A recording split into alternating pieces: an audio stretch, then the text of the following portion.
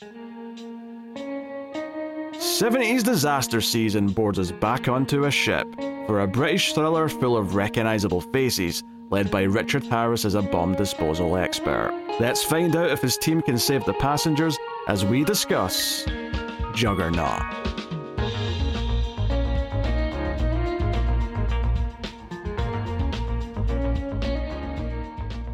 Welcome everyone to the Collector's Cut. I am Peter, and joining me as always on this voyage is David. Shut up, Jeff. I'm not Jeff. Welcome, I'm Peter. Just to reiterate that, in case anyone got confused. This is a movie podcast. We work through franchises and themes and seasons of movies, and we're currently on 70s disaster season. We did Towering Inferno last week. We did a batch of movies last year. Today, we hit the sea once again with Juggernaut, a British-made disaster movie from 1974. So we'll get into all that. We'll start spoiler-free, of course, as we always do. Just before we do get into it, I'll just say that you can hit the like button if you are enjoying the show. It helps more people find the channel and find the videos. And of course, you can support everything over at patreon.com/MailFuzzTV and get some bonus shows over there. I'll tell you more about them at the end. But what is Juggernaut? It's not an X-Man. I'm not going to be fair, that it made it really hard for me to find this movie every once in a while. I'm not going to lie, so just to reveal here, the premise of this movie is that, this transatlantic ship is carrying 1,200 people. It's not 1,200 passengers, it's 1,200 passengers plus crew included, right. But 1,200 people on board, and they're traveling from the UK to the US. And a terrorist has planted 7 explosive barrels onto the boat, and he's doing a whole ransom demand type thing. And I think getting into the movie, I assumed the boat was going to be called the Juggernaut, but then at the start of the movie, you see it's the Britannia something, and you're like, okay. And then it turns out that the terrorist is using the alias Juggernaut. He phones up someone and says, "I'm the Juggernaut," and I'm not going to lie, the first thing that popped out of my head was, "I'm the Juggernaut, bitch." It was the first thing. It's offset with such a, he has a very soft-spoken British voice, then the moment he says it, it's just immediately into that harsh Australian. Australian? He sounded Australian. Was he not Australian? Nah, he was English. Oh, okay. Fair enough. I was like, do you think Vinnie Jones is Australian? Is that what you're getting I thought at? he was putting on something for the character. No, he's just got a soft-spoken English accent, which was a very... I was surprised at how soft-spoken he was, because I don't know if it's just expectations of what someone who's a villain sounds like, but he was very... Now, it just so happens that I've put 7 explosive barrels on your boat, and I don't want to harm anyone, so I ask for the measly sum of £500,000, and no one shall be harmed. Please and thank you for listening to my call. I'm like, he's very polite. It sounded like halfway through that he was just going to say, is that all right? Are you okay with that? I don't want to cause any inconvenience here. If that's good for you, then I'll happily accept my money. Would you like some tea? I could put on a kettle. And even later on, Richard Harris, who's the kind of a star of the movie, he even says, he's not even that greedy. 500 grand is actually quite a low amount for this type of thing, even in the 70s. For a massive ocean liner like this, you could easily get more. Yeah, he's actually being he wants what he feels he's owed, right? And no more. That's it. Yep. He's not being too much. Anyway, so that's the basic premise. We do have a big cast list. We've got a few big names here that we can talk about. Although I was surprised at the start of the movie that most of them aren't on the boat. I kept going where's all the names I know? And I'm like, there's Ian Holm from Alien, pre-Alien as well. At that, and I'm like, he's not on the boat. There's Anthony Hopkins, very very very pre-Hannibal Lecter. This is good 20 years before that. He's not on the boat. Richard Harris, he's not on the boat. Is anyone on the boat? Is there anyone on the actual boat? Yes, we have those 2 kids and 3 other people. Well, to be fair, Dr. Zhivago is the captain, and he's on the boat. So he has a relative big name, but still. That's the overall idea of it. But it's very much about getting the bomb experts onto the boat so they can try and get to it, while the police in London are trying to apprehend the terrorist. That's what the movie is. it's not like a long-term thing. They've got less than 24 hours to get all of this handled, either defusing or catching the guy and telling them how to defuse. Or paying them. Yeah, we're paying them. Which a lot of people are actually saying that's the best choice here. Just pay the man and be done with it. So, except, of course, the government stooge. Yes. So that's the basic setup of the movie. I had never heard of this one until we went looking for 70s disasters. Like, okay, we're doing a second season of 70s disasters. Let's see what else is available. Well, I actually found all these last year when I was doing the first season, and kind of didn't put this one in the first batch because we were doing Poseidon Adventure, and even though it's not the same type of movie, I thought, we won't do the two boat movies at the same time. We'll split them up. So, interestingly, Richard Harris, of course, was in Cassandra Crossing a couple of years after this, which we did do last season. So there's a little connective tissue there, but otherwise, this is very much a different film. So we'll get into it. Yeah. I'll just start off as I usually do. David, what did you think of the Juggernaut, bitch? It's actually exactly what you just said there, is that this is a very different film in that it doesn't feel like it follows the same formula that a lot of the disaster movies that we've done followed, where a lot of those movies are, we establish this broad ensemble cast and we follow their different things of how they're overcoming these issues and how they're managing to survive through this. But because this is a bomb threat movie, none of the characters can really do anything. When we're introduced to this ensemble of like passengers on this ship and all these different characters back home, like all of them are kind of just stuck waiting to see what Richard Harris does. They're just waiting for him, and he's the only one that we really have doing the sort of stepping through the process and seeing how to fix it. They're the lives that are there to be saved, so they're there to add the drama to what the stakes are, but they're not the ones actively doing things in the plot. We're just meant to feel a concern for them, where the one or two characters who are actually trying to solve the problems are the ones doing it. It's interesting because I was thinking about this, is that this is actually a lot closer to the movie that started the 70s disaster wave, which was Airport, because that's a bomb threat movie. That's what kind of kickstarted this entire subgenre in the 70s. And we've not done that. And the reason why we're not doing it this season is because it's got its own franchise. And effectively, Disaster 70s Season 3, when that comes around, will just be the Airport franchise. Yeah, pretty much. So, like, that's been saved for its own thing. This is actually harkening back a lot more to that, but yeah, it does kind of stick out to us because what we've been doing is kind of what disaster movies became more of, which is the disaster happens early on and it's the characters trying to survive it. This is more the potential disasters trying to be averted throughout the movie. Of course, there's some action, there's some tension and stuff. Like, there's 7 bombs on this boat. You don't think they're going to blow up one of them? Yes. I suspected 1 or 2 might go, even if they ultimately saved the day by the end.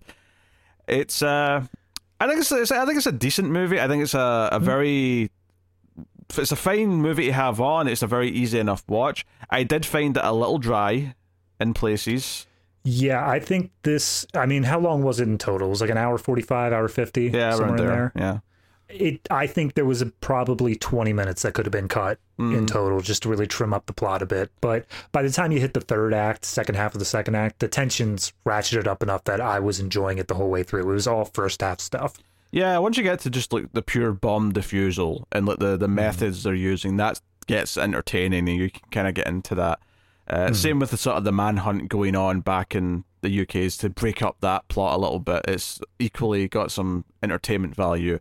I think the introductory stuff is mostly fine, but it does kind of feel like we spend some time setting up characters that I thought there was going to be more to do with some of them. I thought they were going to have more, direct jeopardy in the back half. Like, we introduced 2 kids, and there is one moment with one of the kids that's kind of a big deal, but God, that kid. Yeah, but that's actually quite early on. It's like before the halfway point. So I was kind of waiting for these factors to come back in the second half, and they never really do. They're just kind of, like you say, waiting around for everything else to play out. So yeah, they go on this whole long thing of like, oh, there's this politician on the boat, and he's able to see through like the lies that the crew is telling once they find the explosives.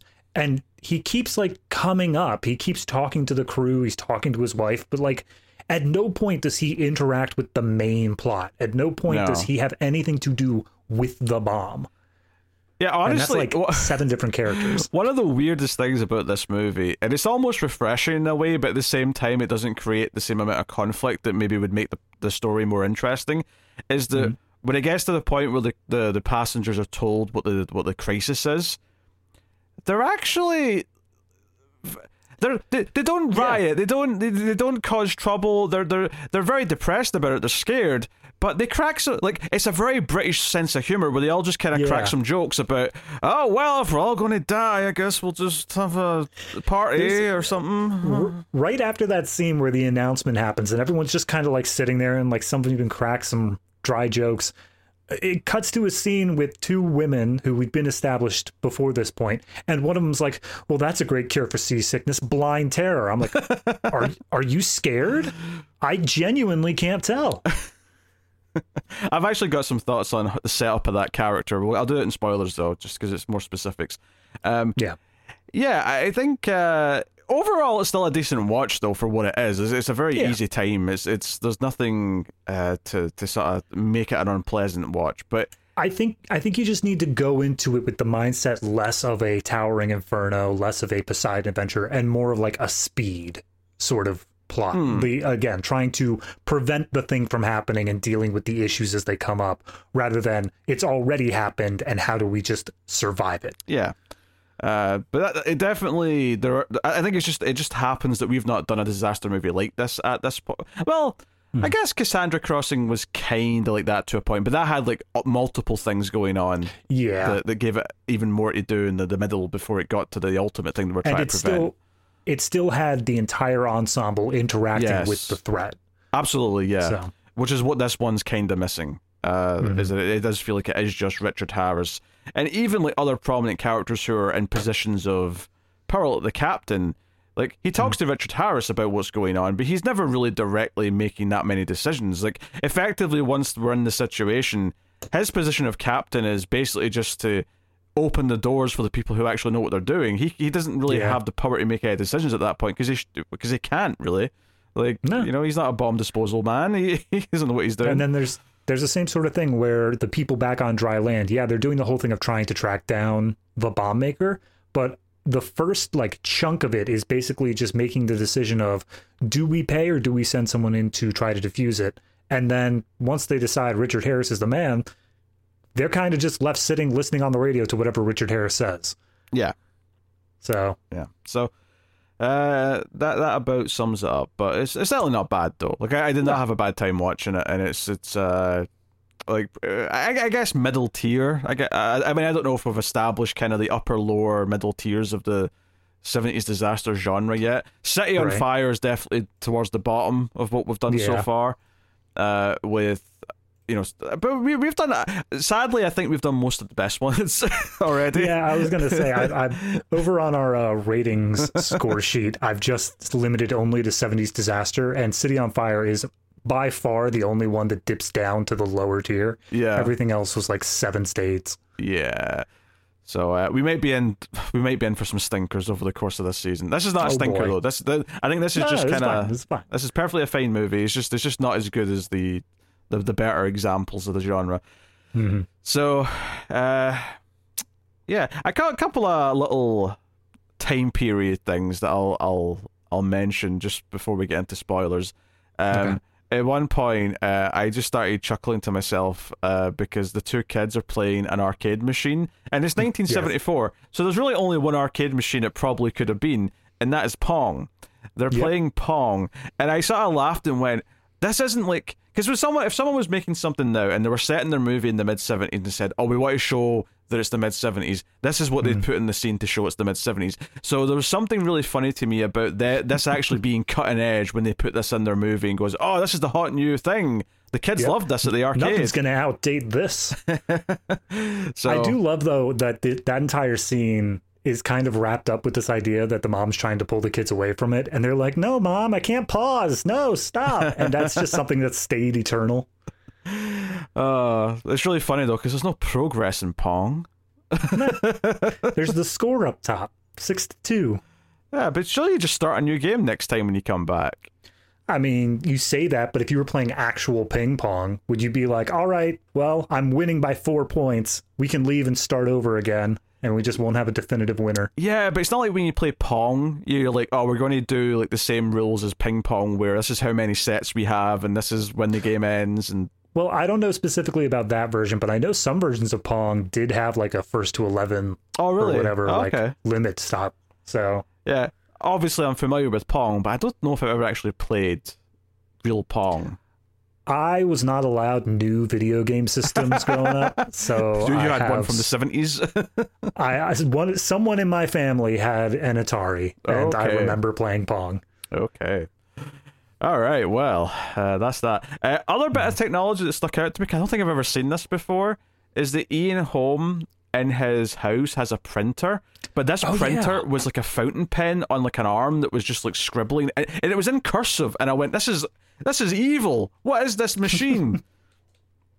I mean, the best way I could describe it is it's kind of like a fax machine, but yes, it's imitating handwriting. It's literally a pen on paper. Yeah. It feels like the most proto printer to ever exist. It feels like very early technology, but it's for some reason they're trying to emulate cursive, which I just think is like the whole point of printed text is that it's easy to read. Okay? That's the whole point of it. Well, that's the thing is I'm not sure, because we also see there is an actual printing machine. There is something with like block text throughout this thing. So I think this might be something where like it was a handwritten note that's scanned in or something, and it actually is like just drawing out the thing that it was.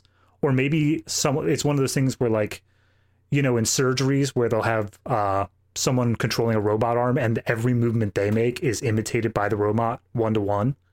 Maybe like this is a machine where they have a pen on one side and the movements are translated across.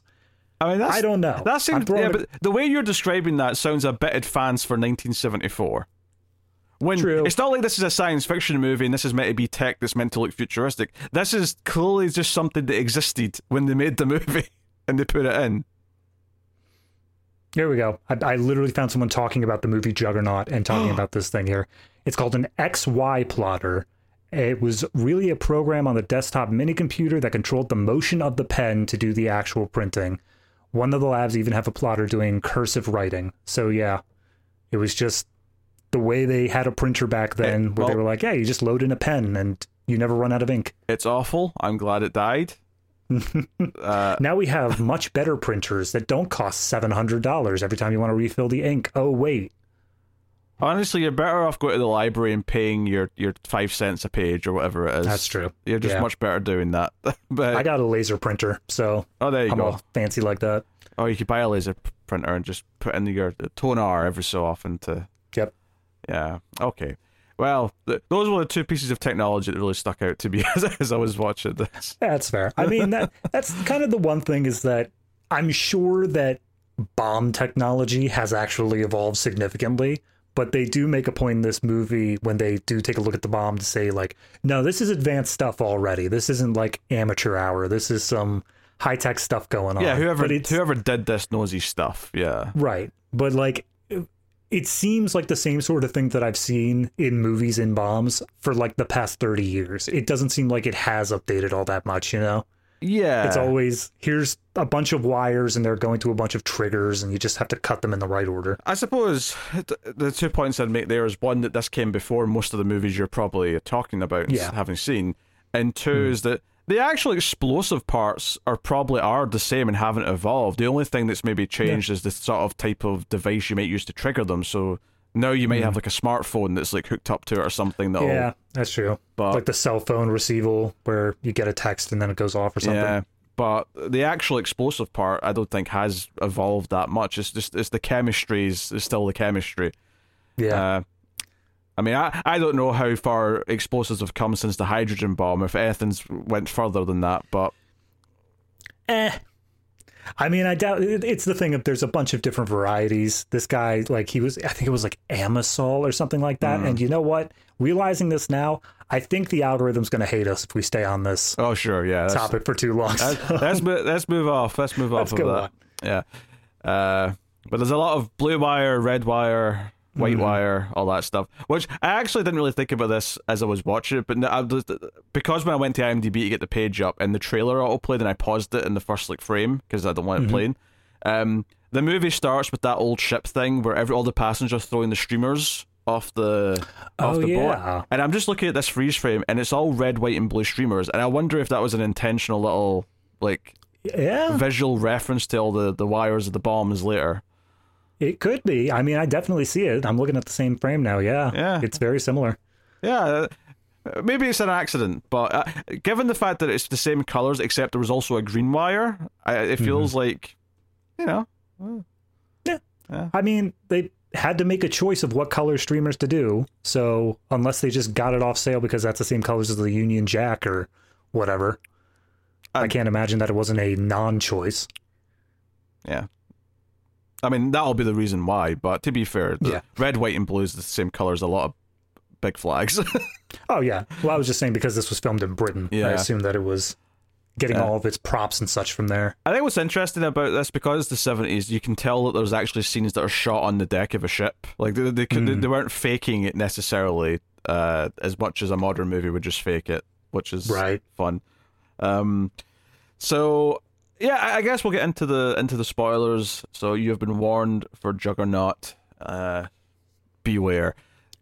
So one of the things that was getting me at the start of the movie is I actually thought it was setting up Anthony Hopkins as the villain, because there's a moment at the start where we see like this mum and two kids, right? This is the two kids we were talking about before, and they're on the deck and they're throwing the streamers, and there's like this the jovial guy who works on the boat, who he calls himself the Jester. Obviously, that's not literally what his job title is, but he's going around trying to cheer everyone up. He's actually going around and handing these streamers out to the passengers at the start. Yeah, he strikes me as like the master of ceremonies sort of thing, where it's, hey, we have a bunch of huge events on this boat, and I'm in charge of them, and I'm here to make sure you have fun. Yeah, and honestly, maybe I'm just getting a grumpy old man now, but all I could think about during this scene was, this feels like you're making a lot of mess for someone to clean up that isn't accomplishing much. And sure enough, we get a shot later of some guys with brooms sweeping the decks or the docks, I should say. And I'm like, what was the point of all these? All you're doing is making a mess. This is silly.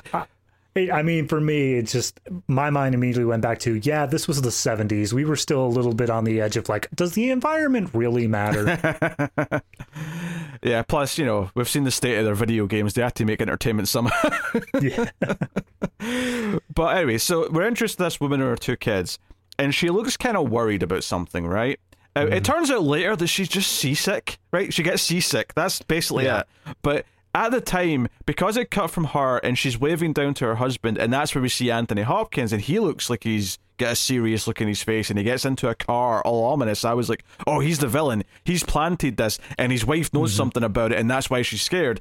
And all of that is completely wrong. Anthony Hopkins is the policeman who's going to be investigating all this stuff.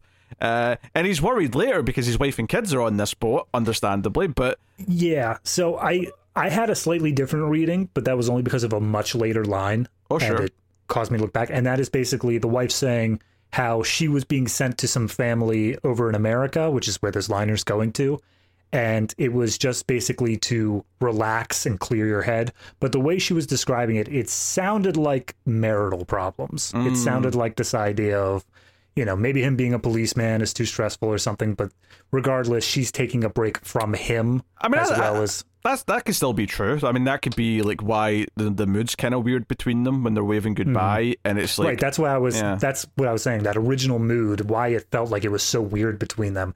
Yeah, I agree. It felt like it was a villain at the start, but once we got established that he was the policeman, I was like, oh, okay, so there is a different reason it feels weird between them.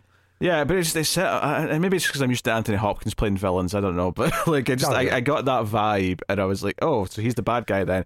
So. Cue my surprise when it's some other dude that phones up Ian Holm, who owns the ship and owns the shipping line, I think you refer to it. And he gets the rant, and he's having a very casual morning, like talking to his kids, and he's just sort of like, I'm him. Yeah, what is it? What are you talking about? And then this quiet voice is like, there's 7 explosives on your ship, the Britannia. And I'm like, and his face just slowly drops. He's like, I need to take this seriously. What's this?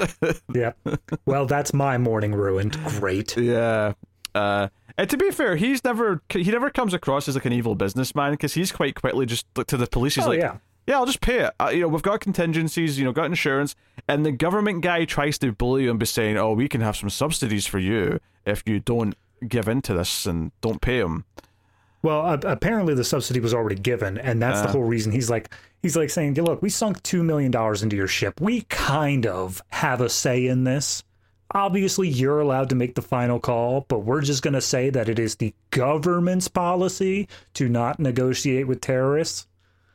Which, for the record, every time this comes up, I understand why that is the policy, because if someone gets away with it, it just encourages more people to try it. So I get why it's just a strict no tolerance. You just don't pay them. Like, I get it. But this isn't the government that's being blackmailed. It's a private businessman, effectively. So he seemingly he wants to pay, but he's talked out of it. And Anthony Hopkins and co are going to go look for all the explosive arsonists and experts and everyone who could be on the suspect list. So they spend half the movie doing that. Yes. Real quick, before we move on to that, can I just ask you a question as someone living in the UK? Mm-hmm. There is a sentence in here where he says, "I have like 7,000 pounds of whatever chemical, and it will explode unless you give me 500,000 pounds of money." Mm-hmm. Do you ever get confused between whether someone's talking about weight or money? No. Context is usually very obvious as to which one's which.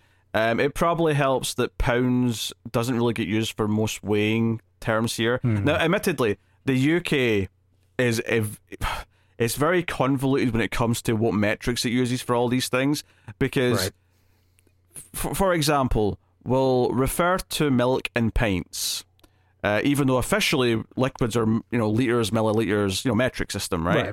Right. We don't use gallons for anything. When it comes to officially, we're supposed to judge distances in kilometers, right? Again, metric. However, if you're talking about a car, you're still talking about miles per hour. No one knows. Right. No one has a sense of what X number of kilometers per hour is. If you're talking distance, you still bring up miles, even though technically we're supposed to have moved away from that. Everything's all mixed.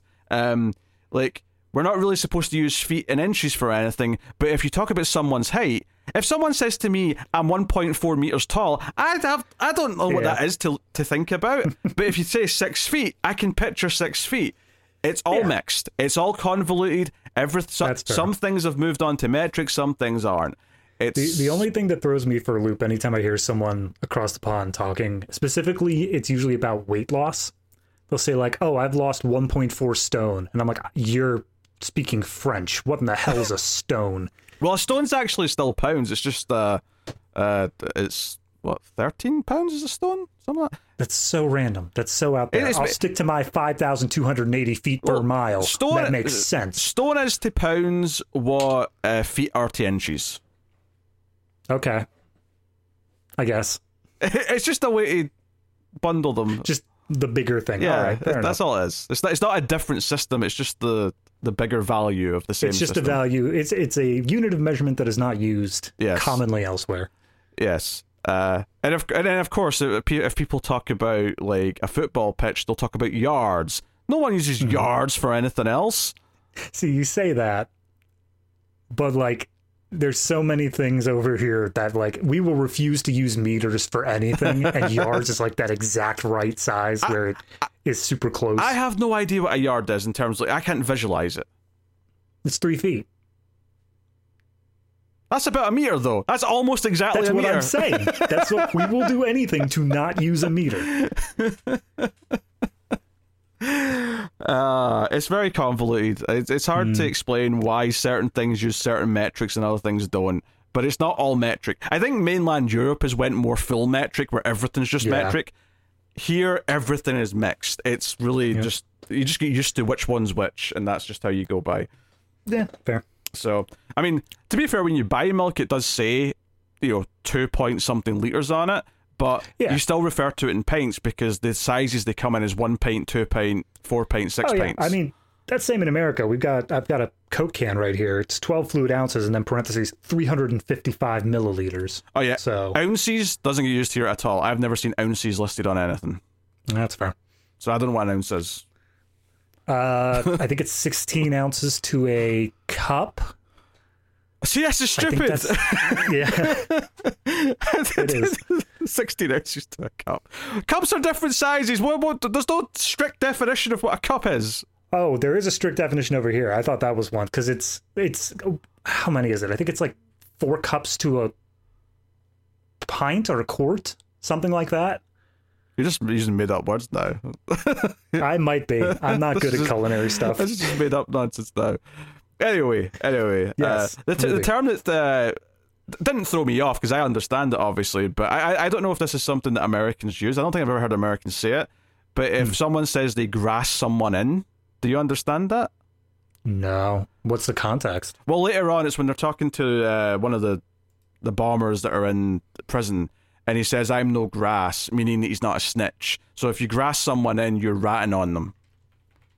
Yeah, no, never heard that. I don't think it's an American thing. It stuck out to me because I'm like, oh yeah, you don't hear that in movies. That's such a British term. For someone to say they're a grass or they're not a grass. But that's what it means. Yeah, I'm just looking up the slang of it. It does look like it's all British. Yeah.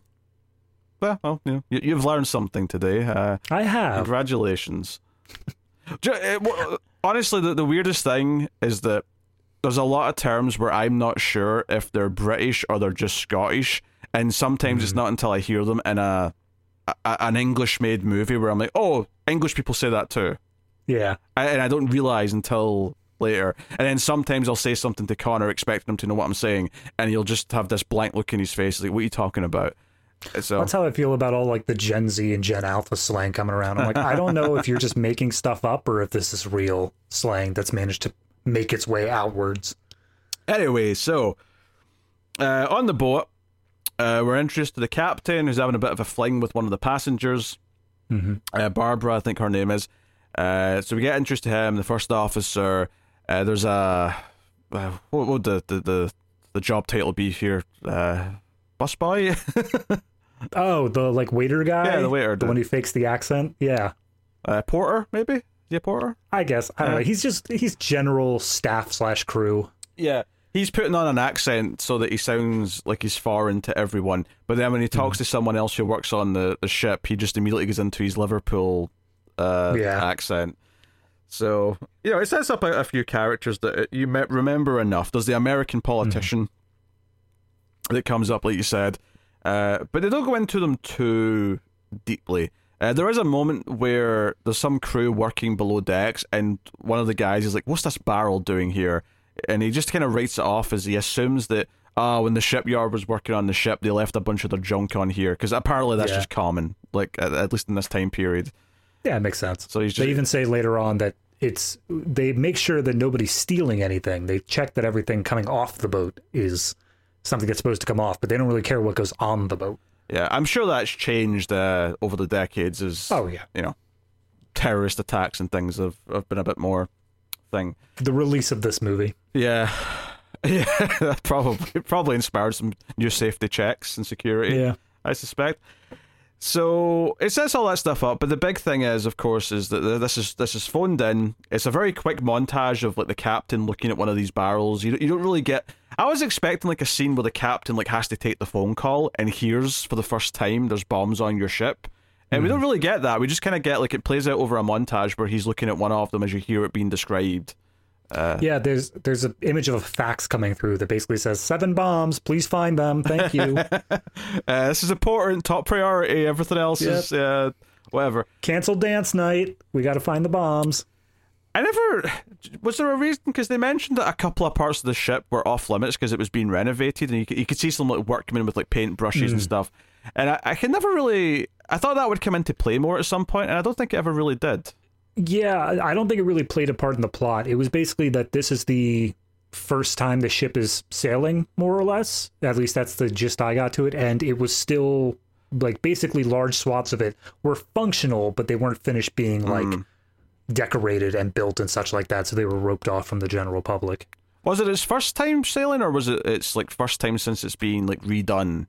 I wasn't sure on that. Yeah, I'm not sure on that either. The one thing that we get is, and it's very much prominent over the first like montage of this movie before we even get the bomb threat, is it sails for a few days, but the gyroscopes are brand new, or at least they say they're brand new, and essentially they're non-functioning, and so everyone on board is getting seasick the whole time.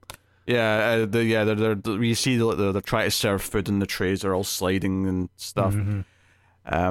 Yeah, maybe that's why they were doing the streamers. Maybe that's only like a first launch thing. You don't do that every time you're leaving because that would be just tiring.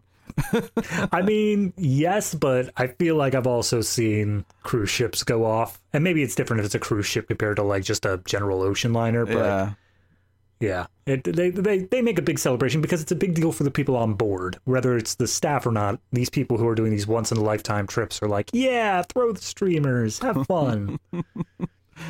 I'm just thinking of the poor guy has to sweep up all the streams. They showed him as Anthony Hopkins was driving away. There was one dude with a broom just sweeping away. I'm like, oh, poor Scruffy. He's looking over at the water going, if I jump in now, I would be dead in 3 minutes. Nobody's going to notice me underneath all the streamers. So, right, at this point, because this is the whole thing, we go a good 20 minutes, maybe more, without seeing Richard Harris, and he's the first build, and I'm like, where's Richard Harris? When are we getting to Richard Harris? And it cuts to like a museum where there's like a bomb, and he's tinkering with it. But him and his like buddy, he's like first in command, played by David Hemmings. This is Braddock as his buddy.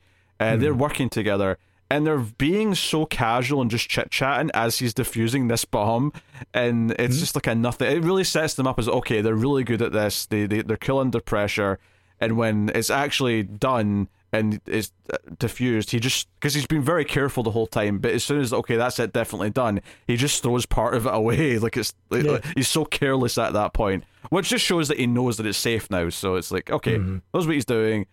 And they're like, hey, there's a call came in, we have to go to a boat. It's in the Atlantic Ocean. They're like, let's get a drink first. How bad of a job could it possibly be? Yeah, so the whole big sort of set piece in the middle of the movie is them parachuting down from a plane to the water to some of the lifeboats that have went to pick them up. And one of the, because it's not just those two, there's like a whole team of like 7 guys that get roped in that they don't work with regularly, but it's like, oh, this is a big job, so they're bringing in a lot of disposal experts. Yeah. So one of them actually dies on the way up to the ship, and someone says, "There you go." That whole sequence just annoyed me because you got 7 guys parachuting out of this, but then they say, "Okay, well, we're gonna send out like a little dinghy, a little lifeboat to go pick them up, and we're gonna have 3 guys from the boat along with them in order to get the lifeboat over there." 2 of those guys die from like the ship itself that were on the lifeboat, and one of them does his damnedest to die. He tries his hardest, and these parachuting in guys have to basically try to save him, and it results in one of them dying as well. And that just pissed me off so much, the idea of like, did you check to see if your guys were, I don't know, able to swim before you put them in this lifeboat and sent them on their way? So here's the question I had though: is that this final person it's one of the disposal guys, like falls when he's climbing up the ladder to get onto the ship, and he falls into the water, and like I think it's the American politician maybe who says, "Oh, there's a man overboard. Aren't you going to turn around?" And the seaman goes, "It's not a car, sir. Like it takes like 5 miles to turn around. By the time we get back, he'll be gone." And I'm like, "But you just picked him up with lifeboats. Why don't you get a lifeboat and because then the lifeboat wouldn't be able to keep up." Silly. And honestly, this is a huge part of the movie here, is them describing that like they're sending the boat in circles, basically waiting for the plane to arrive. Oh yeah, because if they keep going out further, it's going to take longer for the plane to get to them. So yeah, it makes sense that they're going to try and stay in the same place. I'm all good with that. My main concern with it is they show that they can just turn off the engines. Why don't they just stop? Why are they going in circles specifically? Okay, I am no sailor, but can I hypothesize that it helps with keeping the ships more stable because there's a storm going on? Because that's another big point here, is that... Oh, that's true. There's another big point here that there's a storm coming in, the gale force winds, and that's why we can't just evacuate the ship. Like, And they eventually, obviously, at a certain point later, decide they're going to have to risk it. But the captain outright says, if we go on the lifeboats in this weather, half of them will not survive. Which may be better than all of them dying on the ship if we get to that. If it gets that bad. But that's why that's not just the easy option right now. So maybe part of like fighting the storm is like if you just stay still, the storm's just going to like hit you from the side and knock you over. Okay, but I guess that makes sense. But it doesn't do a good job of the movie of saying like. Because that's the thing that tips off a lot of passengers is they notice that like the sun keeps on switching from the left side of the boat to the right side of the boat, and even though they're not telling them anything about the bombs, they're like, clearly something's happening. We are not going in a straight line. What's happening here? We've got some naval experts on this boat. But that's like the first half of the movie is very much all this setup. It's all this how do we get the bomb disposal guys onto the boat. And from there, Richard Harris is very jovial with the way he's like tackling the problem. He's like, okay, we've got the bombs here, here, here, and here. You see them on the map or the blueprint of the ship. And he's like, okay, this one here will cause the least damage if it goes off. So that's the one we tamper with first. That's the one that we practice on and see if we can figure things out. And they've got a whole plan here to like close off all the doors and to use their big fancy machine to drill into it and see what they can find out, right? So that they're basically expecting it to go off to learn something about it. However, during this, the boy of the two children has went wandering, and the guy who has been faking the accent, the porter, he has to go looking for him. And would you believe it, the kid stumbles into the room just as the doors are coming down to like seal everything off. And the porter ends up there with them, and this thing's drilling in front of them. And honestly, I was enjoying this in the moment because I thought, oh, this is good tension because now, like, because they were basically they'd set it up so that if it goes off, it's no big deal, like it's contained. But now there's an innocent kid in there who's going to die if it goes off. And it's like, oh shit, it better not go off now. So I thought it was going to like play out with them not knowing. Instead, there's a phone in this room, so the porter calls up to the main deck and is like, hey, I'm in here, like open the doors, let us out. I love in that moment the boy's like, hey, your voice changed, you got a weird voice now. And they go for a run, but the porter slips, so the boy survives, but the thing does explode and it takes out well, the other thing is that they open up all the doors. So even though our guys were hidden behind a blast door, and as they were trying to test out this bomb, their doors all opened up and they realized, like, crap, something's happening here. We got to bail, but it's too late for some of them, and some of the bomb defusal techs die as well. Yeah. I think it's around here where one of the officers is assigned to replace the man who died because he's an electrician. So he's not a bomb disposal guy, but if he knows electric stuff, so at least somebody says cut the blue wire, he knows to cut the blue wire. He at least... I think at the very least, if an actual expert's telling him to do something, he'll understand the terminology of what he's telling him to touch and tamper with and stuff. Right. So I get the logic, but it does add an extra layer of, oh shit, like someone who's not actually doesn't know what they're doing is going to have to start tinkering with this. And the other thing here is that they specifically try to do this setup, and they explain how it works, where basically Richard Harris is the lead. He decides what action to take on these bombs, but these people are split off over multiple bombs, sometimes two, sometimes all. This comes after this initial... So the first bomb thing, they're all together and they're doing this test with this drill machine. After this, the setup is that... In fact, at first it's not even all of them, it's just two of them. It's just Richard Harris goes to one and his best buddy, Charlie, goes to the other. And the idea is that Richard Harris will talk through what he's doing, and he'll do each thing one step at a time as they try and like take off the rivets on the side of the barrel and get into it and so on. And the idea is that Charlie will keep doing what he does just a little bit after. And then this is a really morbid thing, but the idea is that if Richard Harris blows up, then at least Charlie knows at least one thing not to do because it set off the explosion. And then he takes over, and then someone else will be second at another explosive. So you've got a little bit of a Wages of Fear kind of like set piece here where he's working on one explosive, Charlie's working on the other, and they're talking through each other. The police and all that are all listening to this over the radio back in London. And it's quite tense, and it's like, okay, here's this wire, here's this little trick, and of course, the two possibilities at this point for me was that the obvious thing is that Charlie's going to blow up because he's not the lead, right? But the main character cares about him, and that's going to be like a big emotional hit, and that's actually what ends up happening. But I also thought there was a small chance that if they leave it till late enough in the movie, they could do the shock death of the main character, and like Charlie might have to like finish it off right at the very end. But obviously that depends on when it's coming. Here, Charlie is the one who blows up, and then Richard Harris just sort of slumps back and says, "Pay him." Like that's what he says. So it's like, oh, he's defeated.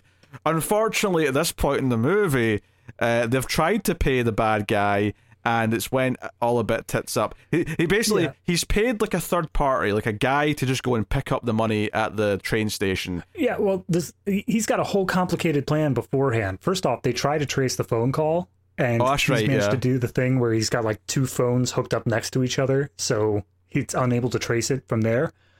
But then his entire plan is, you go down to the basically lost baggage claim of this train station or airport or whatever, and you tell them this specific baggage. Inside are going to be some other bags and a key for a locker. I don't think the locker even came up, but they say you're going to load up these bags, and then I've got a third guy. He's going to come in, take the money. Don't follow him, or else you'll never hear from me again. Don't try to take him out either. And then he's going to take the money and go. However, apparently, the problem is that when this guy tries to get through baggage claim, he didn't realize that he would have to pay extra money because now the bags are weighed down with so much cash. So he just is forced to leave the bags where they are, and therefore the police come in and try to grab him, which tells Juggernaut, oh, they broke the rules. No more now. Yeah, not diffusing the goddamn thing. Yep. So it does lead to maybe the most interesting character beats of the movie, because Richard Harris is basically given up and he's getting drunk in the captain's quarters, and the captain's like, you've got to go and defuse the bombs. And he's like, nah, just pay him. It's not even that much money. He's not even being greedy. Like, just do it. And the captain hires him, or hands him a fax that just says, yeah, the investigations went tits up. You have to defuse the bombs. And he's just like, oh, well, I guess we're screwed then. And basically, he's at this lowest moment, and it feels like the captain's trying to convince him, hey, there's 1,200 people you need to save. And he's like, 1,200 is nothing in the grand scheme of things. And it just kind of feels like Richard Harris has to get through his like mourning period, because he basically he says some stupid things. He throws the bottle at the wall, and then he smiles and says, all right, break time's over, and goes back to work. He's just working through his feelings. He has to get through this. Yeah. I do think that line he says, though, of in the grand scheme of the universe, 1,200 lives is nothing. It's just why can't I say this word? A non-large, it's a very small speck in terms of the universe. And I think that's a theme that keeps on coming up, because earlier on, when the government stooge is basically saying, hey, don't pay them, it's not worth that, he says, well, you have to look at these things in the broad scheme of things. And Ian Holm flashes back with, like, if you look at things broad enough, anything can be written off. Like, that's... Yeah, and that actually ties in, because we find out who this guy is, who the Juggernaut is, bitch. He is actually someone, it turns out, to... Because, all right, so the way we get to him, right, we actually see his face before this point. We see him like, on the phone talking to Ian Holm. But the way we get to him is that Richard Harris, as he's doing things with the bomb, he's looking into it, blah blah, and something. Every man is now stationed at a bomb, so they're all doing it sequentially. So he goes first, and then the others will all copy him until he potentially goes. But he has an epiphany. He has this realization. He's reminded of a bomb from the Blitz, right? So, which I guess, we're in the 70s, that these guys are old enough that they could have been in World War II. It's a weird you made the throwaway line there of like, oh, there's a lot of naval officers on this boat. And I'm like, this is probably old people who went through World War II. They probably spent time on boats. Very possibly. But he remembers this particularly tricky bomb from back in World War II. And he orders people, he phones the captain, says, get his like paint thinner, like right now. And you're like, wait, what's he doing? And it turns out he's like, oh no, this entrance is a decoy. There's actually another entrance that's hidden behind the paint. So he scrapes off the paint with the paint thinner, gets into this other entrance, and describes, oh, this was a bomb that was in the Blitz. And obviously he's asked, okay, how did you defuse that? And he's like, we didn't. We ran. It went off. It blew up. Everything was on fire. I broke my leg. So the only person who could have built this is the person who built the original one, probably the German. And he's like, well, did anyone else work on this with you? He's like, oh yeah, this was my commanding officer. This is the guy that taught me everything I knew. And would you believe it? It's him that's the culprit. He's the Juggernaut. He's using this design because he worked with it as well at the time. Yep. And he stole it from, whatever German built it in the first place. So what this ultimately turns out to be, it's actually very similar to Speed. It's funny you made that comparison because he's this guy who's like, I disposed bombs for decades for the government, and all I got was a shitty pension. I didn't matter. And I think that ties into that theme of being insignificant in the grand scheme of things, is he just wanted what he felt he was owed, because he's having a miserable retirement. He has a life that sucks, and he put his life on the line day after day to save everyone and got nothing for it. And it's obviously what he's doing is not good, and he does definitely do a big unsympathetic thing right before the end, but there is some sympathy, there's at least some empathy to be had for his motivation. And it's really pointed out because when someone says to Ian Holm, this is why you don't pay someone like that, and he turns to the government guy and says, you're the one who makes people like that, and walks out. And it's a very pointed thing that this was a problem that the attitude of the government created. It's the sort of thing where I appreciate that this theme is running throughout the movie. I just wish it was just a little deeper than it is. It just feels a little thin for what it actually is. You get it brought up by the government stooge twice, beginning and end, and then you've got the whole monologue in the middle by Richard Harris. But I think this is the sort of thing that, because you have this ensemble cast, you could make it something that is explored in different ways. You got a mayor, a politician. I'm sure he has big views on how much does the individual matter compared to the whole group that he represents. And then you've got a mother. You've got this woman who is theoretically cheating on her husband, I believe, with the captain. You've got a lot of different ways to view this viewpoint of how much should you care about an individual over another individual, or the group over the single. But we don't get that. There's no real examination of it outside of this. Yeah, I completely agree. You could use all these other characters to reinforce these themes through their own different lenses, and it doesn't really do that. It does, that woman who's cheating on her husband with the captain, she gets a reasonable amount of screen time, as does the captain, and it paints who both of them are, but I don't really feel like either of them have an interesting character story, or, by the end of the movie, the only thing that really comes up is the woman who's having the affair with the captain. She ends up dancing with the jester guy at the party. She's like, hey, it would really cheer me up if you danced with me. And so it's kind of sweet, actually, on its own, this little moment, because everyone's miserable. It's the most miserable party ever, because they all think they might be dead in the morning, so they're just kind of trying to keep their minds off of it by having this shitty party that was planned anyway. And when they're getting ready to evacuate towards the end because the bombs might go off, she says, hey, in your professional opinion, is there any upsides to or any positive message you'd like to give me about the outlook on this?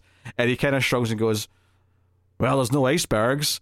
And she looks up at the captain longingly and goes, correction. It's oh, the captain's a cold-hearted man who's refusing to be in love with her.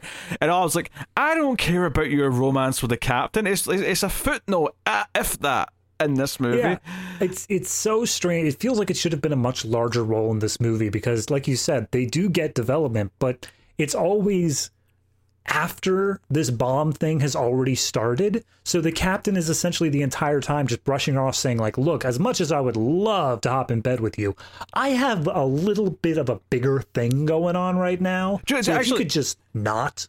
Do you know what it feels like? We're talking about this the value of a group of people in the grand scheme of things, and we're talking about him brushing her off. It feels like, if I didn't know how this movie was going to end now, I would say what we were saying would mean, to me, I would think it would be building up to a moment where she's in danger and he has to choose to let her go to save everyone else. And it's the idea of that idea of the value of one person versus everyone coming up in plot. And I feel like that would justify the amount of screen time they both get, and it would feel like there's a payoff to it. As it is, it feels like they get character development, but it kind of is apropos of nothing. Yeah, the very last thing that is said between them is she comes to visit him by the time the second bomb with Charlie is already blown up, everything's going to hell, they're running out of time. And he basically says, like, yeah, they aren't going to be able to pay, and we don't know if we can defuse these bombs in time. And she says, well, it's not about the 1,200. All you need to care about is just one person. Am I that one person to you? And then it just ends. The scene, he's brought away to do something else, and we never get back to that idea of what kind of relationship do they have after this point. Yeah, it never really pays off after that, and it certainly never ties into this theme that we're talking about, is the not caring about the insignificant quote-unquote amount of people. When the point is, the point should obviously be that everyone does matter, and maybe, one person might not be worth everyone else, but at least if they have agency and choosing to make that sacrifice, that could be a big dramatic point you make. But it never really does that. At least with these characters. It kind of does it with Richard Harris, where Richard Harris talks about, I'm putting my life on the line. I'm choosing to go in and possibly blow myself up to save everyone. But I mean, if you go back to not the beginning of the movie, but beginning of the second act, when the one guy dies because he falls off the boat and they say, go back, go get him. And then they point out, like, no, we can't. It's not we can't because it'll put everyone else's lives at risk. It's we can't because we're physically unable to. And that's not so much an idea of putting the many above the one. It's an idea of just, he's gone. We can't do anything. It's not examining the theme in the same way. Yeah. And if we did examine the theme with these different characters in these different ways, and it could have led to a big dramatic moment with the captain and his girlfriend and them having to make choices, it would actually reinforce the idea that we can empathize somewhat with the villain when he says, no, I've been overlooked because I was seen as insignificant, and I'm demanding that I be, paid attention to. I'm demanding that I get my dues. That would actually ring even more true. So it's a shame it doesn't do that with the other characters, I think. Yeah. So, but regardless of the themes being analyzed, the tension in this last act is top notch. It's good. Yeah, very good. He's, they're all sweating as they're clipping wires, and he's talking about everything. And back in London, they've got it drawn up on the board, and they're kind of like crossing off the wires as he cuts them and keeping track of what it is. I do like that when he's first back at the bomb after Charlie's death, he's looking at it and he figures out what happened. He's like, okay, he went to cut this thing, but he notices that there's a hidden little thin wire that's just there to trip. If it gets, if it goes off, it'll set everything off. And he's like, okay, that's what he missed. That's what he actually triggered when he was tinkering. Because Richard Harris, obviously we said he was supposed to go first and then Charlie followed. Richard Harris said he was putting this little plastic strip between two things, but then the ship rolls and he was unable to finish it, but Charlie didn't know that, so he went ahead and put the plastic strip in anyway. Yeah. So he died instead. Anyway, it all comes boiling down to they've got the guy, they've found the Juggernaut, and they've got him in custody, and they're saying, you're going to tell us how to defuse these? And he's like, no, I'm not. And what's interesting is that what's his face? Richard Harris wants to talk to the Juggernaut, right? Who at this point has a real name, but he's just a Juggernaut to us. So he's like, I want to talk to him, and he's like, okay, fine. And they let him talk to him over the comms, and he's like, look, I've got this all like stripped down to 2 wires. There's 2 wires left. There's a red and a blue. One's definitely going to detonate it, and one probably won't. At this point, all that's going to happen is that if I get it wrong and I blow up, then the other 4 people with the other bombs are all going to know which one to cut. So either way, this boat is not going now. The only life you are putting in danger by not telling me is mine, right? He doesn't say all this out loud, but that's the implication. He's like, it doesn't matter now. The boat's going to be fine. And it is worth noting that they established that this guy, the Juggernaut, was essentially the mentor to Richard Harris's character. He's the one who taught him everything. So, look, the boat's not going to completely go either way, right? The other 4 will know what to do, so there's no harm in you just telling me now, to save my life, which wire it is. And he's like, and there's a big tense pause and all that, and he eventually says, cut the blue. And Richard Harris gets his clippers, and he goes to the blue, and he pauses there, and you get a close up of the eyes. He's thinking about it, and then big tense strings, and then he switches to the blue, cuts that. Or, sorry, the red. Sorry, yeah. He switches to the red, cuts the red, and then as soon as he does it, he goes like, "Oh, red! Everyone, R-E-D, red! It's the red!" And it cuts back to London, and all these cops look at Juggernaut like, "You son of a bitch! You evil monster!" Can I just say something? Yes. That I think this character, great big moment, but let's just run with the idea that he was wrong and blue was correct. Okay. The guy over the radio said, "Cut the blue wire." He repeated it. He said it twice. Richard Harris, without saying that, "Screw that, I'm cutting the red one instead," cut the red wire. So if Richard Harris died in that moment, everyone's going to be like, well, don't cut the blue wire. And then they all start cutting. You're right. He should have said it. He should have said out loud that he was switching. You're absolutely right. If anything, he just gambled everyone on that boat by not telling them. You're right. You're absolutely right. That said, the moment is still very good because it's fantastic. It's well directed. The performance is great, and the realization that this, like I said, there was some empathy for why he felt he was mistreated by the system and the military and the government before. But this was just a vindictive little thing to someone he should care about because this is someone he trained. This was his protege back in the day. So it's just spiteful. It's like, okay, you just earned your villain status like completely, and Richard Harris just made the choice of his life. And so the movie ends quite quickly after that. It's like he's up on the deck just walking around, and the movie just like it goes to a big aerial shot of the ship, and it literally just says the end, and the credits start playing. Yep, pretty much. I will throw out there. So we did have 2 explosions, and they did put out the idea that there are big holes in the side of this boat. Yes. We never see them. That is one thing practical effect wise that they hid. They did show the first explosion. We did have a good fireball for that. I think that the explosion for Charlie was actually just like a video effect. I think they just sent it to white and never actually showed a fireball. Yeah, which is effective. I think that works in the moment. Yeah, it worked fine. But if you really look at it after the fact, the first explosion is the only real like practical effect they had in terms of big action set piece, barring the whole leaping out of the airplane into the ocean, which obviously is its own set piece there. That's its own big thing, It's got, it does feel like it has a fair budget because it has a real ship, it has a plane, it has all these big locations and stuff. They do keep it quite light on the actual explosions themselves, as you say. I think it spends its money in wise places. I never felt too hindered by that. I suppose having a wide shot of where this hole in the ship is, assuming... Because they intentionally pick ones, most of them are below sea level, but the first one is intentionally above, so that it's not going to actually breach the hull.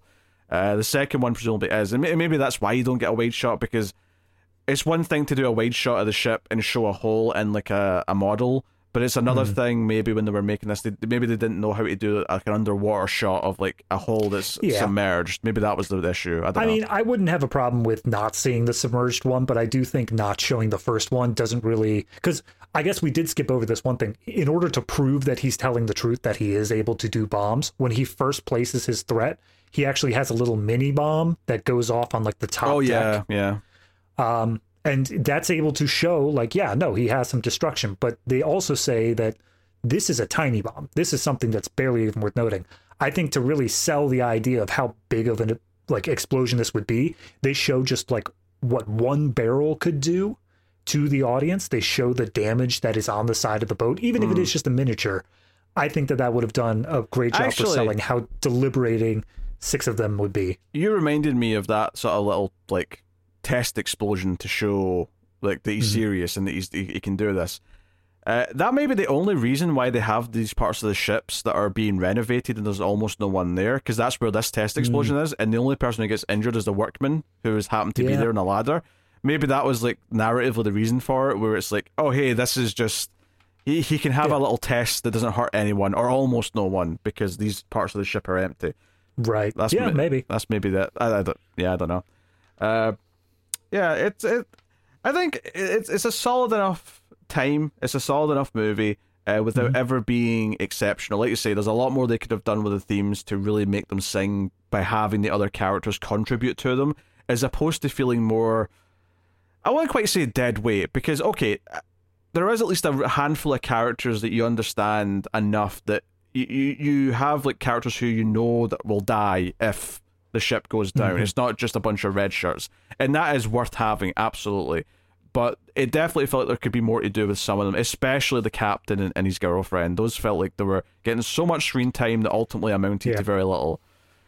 I would even say also they went through the entire idea of Anthony Hopkins' kids. And while the kids are around, and obviously the boy is involved with the first explosion, I mean, after that first explosion, it doesn't really feel like it matters that Anthony Hopkins' kids are on the boat. It doesn't seem like it impacts his decisions. The bigger problem for me with that, actually, I thought was, so the scene where they're going around talking to other, like, people with criminal records that might fit a bomb maker.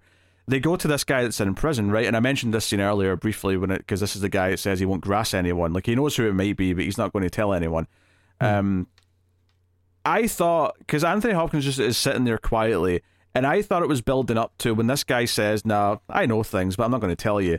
I thought Anthony Hopkins was going to, like, go a little off book and get violent or, like, threatening, because his kids are on the boat and he's got a personal stake in this. It's not just a typical interrogation. Yeah, the guy specifically says, like, look, I know some stuff, but I don't care about anyone on that boat. None of them matter to me. And that's Anthony Hopkins' cues to be like, well, they matter to me, damn it.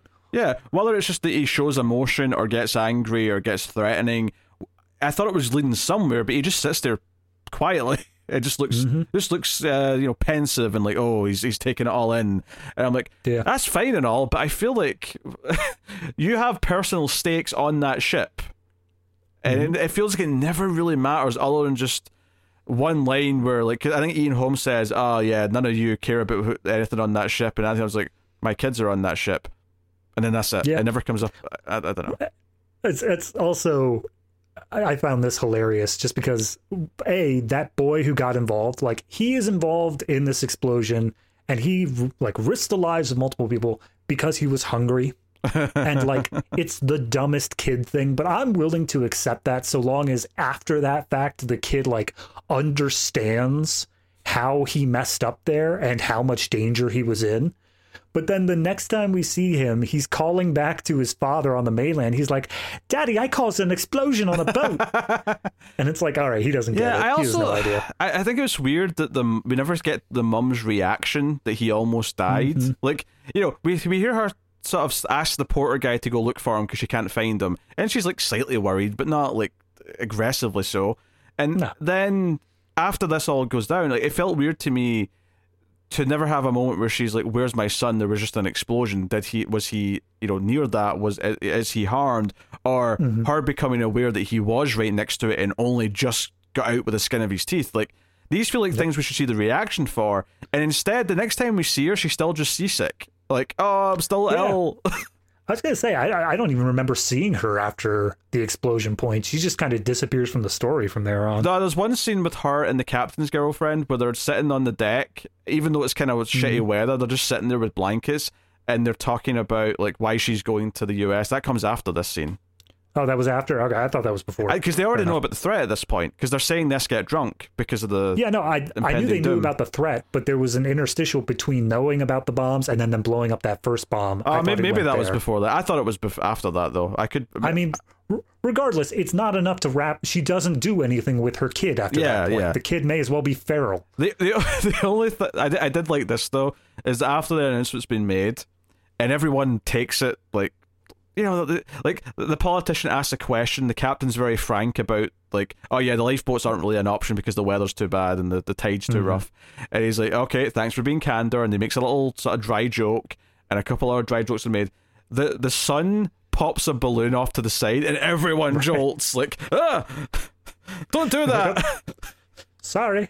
We're all jumpy here, all right? We're all scared of explosions. Don't pop balloons.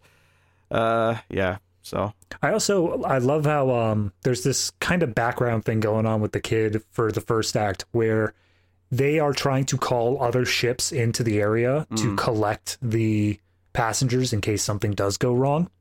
And they are forced to, by maritime law, I guess, put up a flag that means there are explosives on board in order to make the other ships aware to keep their distance. And apparently the kid's got a little I Spy book that's all about ship stuff. And just somewhere in that book, it's like, oh, that flag means there's explosives. And when he goes down to the bomb later on, he was like, I was right. There were explosives. I just feel like this kid has no, like, situational awareness at all. Do us all a favor, kid, and just sit next to the barrel. Yeah. Go check out what your father's going to be doing in 25 years. Oh dear. Yeah. So, yeah, it's kind of more. It's a bit more middling than some of the other disaster movies we've done, but the tension with the bomb diffusing itself is quite good, and it's an easy watch, certainly as well. But I mean, I think if you started this movie at the point where Richard Harris is defusing that first bomb, you wouldn't really be missing all that much. You just have to take on the fact of, like, there's a bomb on a boat, and that's Richard Harris is being called in. Yeah, I think that's fair. I think alternatively, I'd cut most of before that, but the two things I would keep, I'd maybe have just a quick few shots of the boat leaving, and I would go straight to Ian Holm getting the phone call, and then from there cut straight to the introduction of Richard Harris. Yeah, it was a weird pacing bit there where not only did it go through a day-night cycle to show people, like, on this boat, it went through like 2 or 3 day-night cycles before we actually managed to show, like, oh no, here's Ian Holm reacting to this now that it is properly out in the middle of the Atlantic. And I'm sure that was by design by the villain, because he wanted them to be vulnerable. Because if they were just like, if they were near the shore still, they'd just come back. Yeah. Okay, so here's one little other timing thing that I found weird, and maybe you could help me understand this more. Sure. They are on a straight shot. They make this straight shot over from the UK to, I guess, East Coast. We'll say New York, maybe Philly, something like that. And Juggernaut specifically says that these bombs are rigged to go off at dawn on whatever day, as long as the ship keeps their current heading. Immediately after that is said, the ship stops its current heading, it starts going in circles, and then eventually just slows down to a crawl. But when the bombs finally, like, they're out of time, they've got like only an hour left, it still is dawn on that last day. So I feel like the timing must have been off somewhere in there.